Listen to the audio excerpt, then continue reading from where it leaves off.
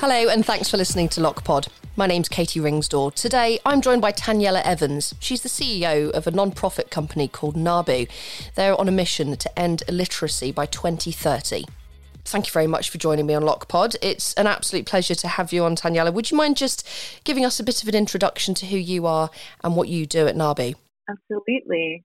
Thank you, Katie, for having me as well. I'm just so excited to be here and share a little bit about our work at NABU. So my name's Taniela. I'm the CEO and co-creator of NABU. I started the organization about 9 years ago now. It's been an amazing journey. And it really started for me. I was working in Haiti in 2010 after the earthquake. And I was working there on a project to build a school for children. And we laid the foundations of the school for 900 children. And I remember the day that we took enrollment for the school, and over 3,000 children showed up for school. And it was a really low point, to be honest, because it was so hard to turn away over 2,000 children who we just knew we didn't have the space for.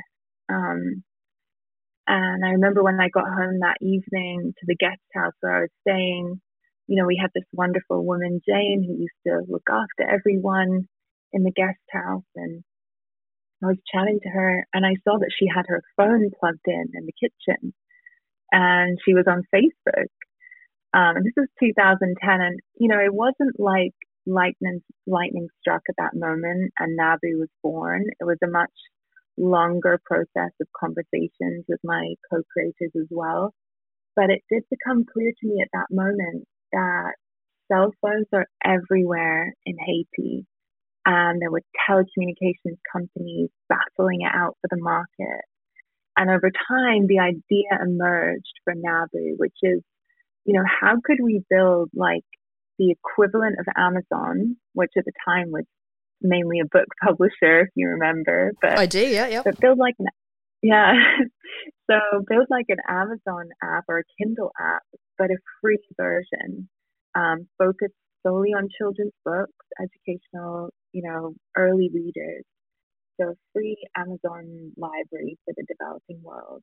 And that is really how NABU was born. Our mission is quite simply to solve the global literacy crisis.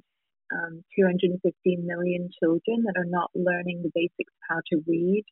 And that is even after 4 years at school for some of those children, due to lack of access to books and reading materials in languages that they speak and understand. And so that's kind of how NABU was born. And what I do every day is just helping drive our team towards that mission of a world where every child can read and rise to their full potential. And what a fantastic mission it is. I mean, that stat you've just given me there of 250 million children basically leaving school unable to read. I mean, how are you able to kind of spread the work that you're doing? Because I know you do a lot of work around Rwanda and Cambodia, and like you say, Haiti. Where do you do your work and how do you identify the key areas that need your assistance? Yeah, so, we have really followed the need. And I think that's critical, with any business or organization, you want to just see where that need is and follow that. So we started actually after Haiti in the program there, we did a small pilot as well in Cambodia in 2015, 2016. So essentially what we did is we built this low bandwidth reading app and we filled it with some stories. In Cambodia, the mother tongue language is Khmer. So we had some Khmer books and some English books. And this was in 2015, 2016. And what was crazy is that after 10 weeks of our pilot, the kids had just read through all of the Khmer books, all of the books in their mother tongue language, and yet they had barely touched the English books. So I got to see, firsthand that if books were in mother tongue languages, kids are going to read them. And so, we started in Cambodia, but it really just grew from there. We started in Haiti, Cambodia. We did a couple of other pilots. Um, but I think, the default is to think, okay, there's not access to books in languages that children need. The default's maybe to think, let's go and translate our books. But we wanted to take a different approach. We wanted to work with local authors and local illustrators to create content. And what we started to see was that, kids were seeing themselves in the story for the first time.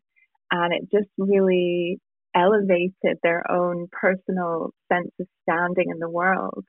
And so we just continued to grow from Haiti. We moved then to Rwanda. And I remember in our program in Rwanda, I guess it was maybe about 2018, I met Belize, and at the time she was about 8 years old, and she was reading on Nabu actually at a local community center where the children would gather to read together. And she told us that before Nabu, she was really shy to get up in front of the class and her parents because she wasn't confident reading in English. But when I was there, she actually got up and shared her favorite story. She read in front of all of the children and the parents there. And it's a story about a cheeky rabbit that's always tricking the local villagers. And it just makes her laugh, and she loves it. And this is what Nabu is really about. It's about enabling children like Belize not only to gain literacy, but to feel valued and seen and able to share their stories, ideas, and emotions fearlessly. And this love of reading amongst our users, like amongst the readers on Nabu, comes from the fact that the books are written by local authors and illustrators who, they're not only writing in their mother tongue language, but also the stories reflect their lived experiences. And so in the last 12 months, we've gone from 100,000 reader sign-ups to over 1 million sign-ups on the Nabu app across Haiti, Rwanda, Kenya. We're now expanding into the Philippines, into Romania. So our model's really being validated. This demand for children's books in mother tongue languages is there. And so it's spreading through that demand and through us just following that and finding great partners to help us spread and expand. That's amazing. And like you say, the appetite's clearly there for this. And literacy is something that most of us in the developed world just take for granted. And we don't realise, those that haven't had the access to education and the ability to read, the impact it has on self-esteem and confidence as well. Just exactly your point. Your story you shared there about the 8-year-old, that's just, it makes it very real for me when you hear stories like that about the actual impact this is having on people's lives. Taniela, how do you fund the work you do? Because obviously, this can't be particularly cheap, travelling around the world and helping people. How do you raise the money to do this? Yeah, so I guess like any startup at the very beginning, we thought, well, what's the quickest way to raise some money? And we actually did a crowdfunding campaign on Kickstarter. We raised $100,000, which even now it's a lot, but at the time was an insane amount of money. I'd never raised more than, a few $100s before that for charities that I cared about. It was absolutely terrifying. But, I think doing something like that publicly, that was really powerful in the beginning because, again, it was another validation point that if we were to build this platform that people wanted to get behind us and support the idea and fund the idea. And then from there, I have a background in nonprofit. So I was definitely early in my career, but I'm good at writing. And so we started out with a grants program, and that's been really successful for us. So we won the Echoing Green Fellowship, Knight Foundation, some of these big foundations that again get behind early stage ideas and fund social entrepreneurs that that have an idea that can change the world. And so I'm really grateful for those early funders. And then more recently, We have an incredible board of directors that help to fund our work. And then corporate sponsorship. This is the first year where HP has come on board as a corporate sponsor. And that's made such a difference to our work because, they're aligning their company around social impact as well. And I think that's something that we're seeing in the space is that, corporations and others are realizing that giving to a nonprofit like NABU, yes, it's about a donation, it's about doing good, but, it's also about good business. It's about creating value for the world. A literate population in sub-Saharan Africa and Southeast Asia, that's our future workforce, that's future consumers. And I know that's critical to your work as well, is thinking about how to, create new financial systems and new opportunities. And so for businesses that are thinking about that, how do we start now to equip children with the tools that they need? I think about financial literacy and what you do at Lockbox. And I think, at the end of the day, it's about freedom, right? And also opportunity. Like Lockbox helps people learn how to save and manage their money so they can be unburdened by debt and have greater freedom and opportunity down the line. And, if I think about that as well, it's also about being able to take advantage of opportunities in the world, not be limited or controlled by others. Like when you're in control of your finances, you're more open, or when you're not in control of your finances, I should say, you're more open to exploitation. That's right. And, literacy is the same. Like children who are illiterate, it's one of the key factors go on to be adults who are illiterate, extremely vulnerable to social and economic exploitation, whether that's sexual exploitation or, forced labor. So literacy, like financial control, that opens up freedoms, liberties, gives individual agency. If you know how to read, you're much less likely to be exploited. So I think literacy, like financial control, is a tool and a foundation that anyone needs to be able to operate independently and freely. And so at NABU, we find funders that believe in that vision. Really it's about, ending poverty, disrupting that cycle of poverty through giving people agency and freedom and opportunity through literacy. And so we're so fortunate to have amazing individual supporters as well as foundations and corporations that enable us to do the work that we do. But it's been hard. It hasn't been an easy journey, No, I can imagine. I can imagine. Yeah. And actually, on financial literacy, you make a really good point there, Taniela, and it's something that you're preaching to the converted here, because it's something that I'm very passionate about. Because a frustration of mine, being brought up in the UK is, nobody taught me how to fill in a tax return, and that's a first world problem. Mm. So if you think about the work you're doing on literacy in general, but then expanding it even further to giving children and young women and men access to the information they need to be able to, become financially included and understand the impact that, finances have on their wider lifestyle in general. Like you say, we can do more to prevent poverty and homelessness. There's a huge amount that needs to be done in this area. Is this something that's kind of in your pipeline to develop as part of your kind of strategy for the future?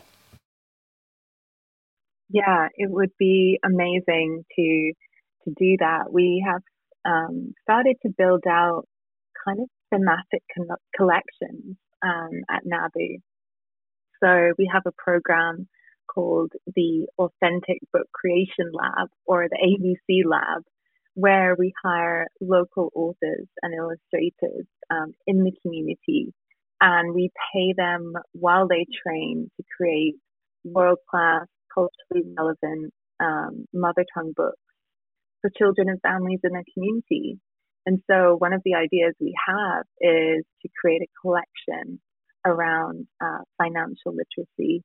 We've done similar things around gender empowerment, around the environment, And it's been just incredible. We worked with Girl Rising on an incredible collection, starting with one book called Go Stella Go, which was about a girl who wanted to become an engineer, and it just followed her journey and the obstacles she had to overcome. And so I think, there's a great opportunity through children's stories to really combat whether it's stereotypes or stigma or fear that are very culturally nuanced. And doing it through children's books not only reaches children, but also the parents and the family and the wider community.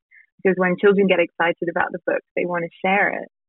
So yeah, that's something that we're really looking at, is how to build in these important themes, including financial literacy, into our early grade reading collections. So children grow up. That's excellent. That's really, really cool. It's like the opportunities are just endless for the work you do. But obviously, like you said, you need the corporate sponsorship, you need the funding, you need the support, and also you need the authors. And I think you told me something when we chatted before we did the recording for this podcast. You were telling me about a training program that you helped put some of the local authors and illustrators on. I thought that was really fascinating. Would you mind sharing a bit about that? Yeah, absolutely. So we currently have a campaign called Sponsor an Artist, which is going to help us create children's books in underserved languages. So it enables anyone, could be someone listening to this podcast, to fund a local author or artist in a community, and it enables us to pay them while they train. And we have an incredible creative director who trains them in world-class, culturally relevant book creation. And we train these artists in our ABC lab.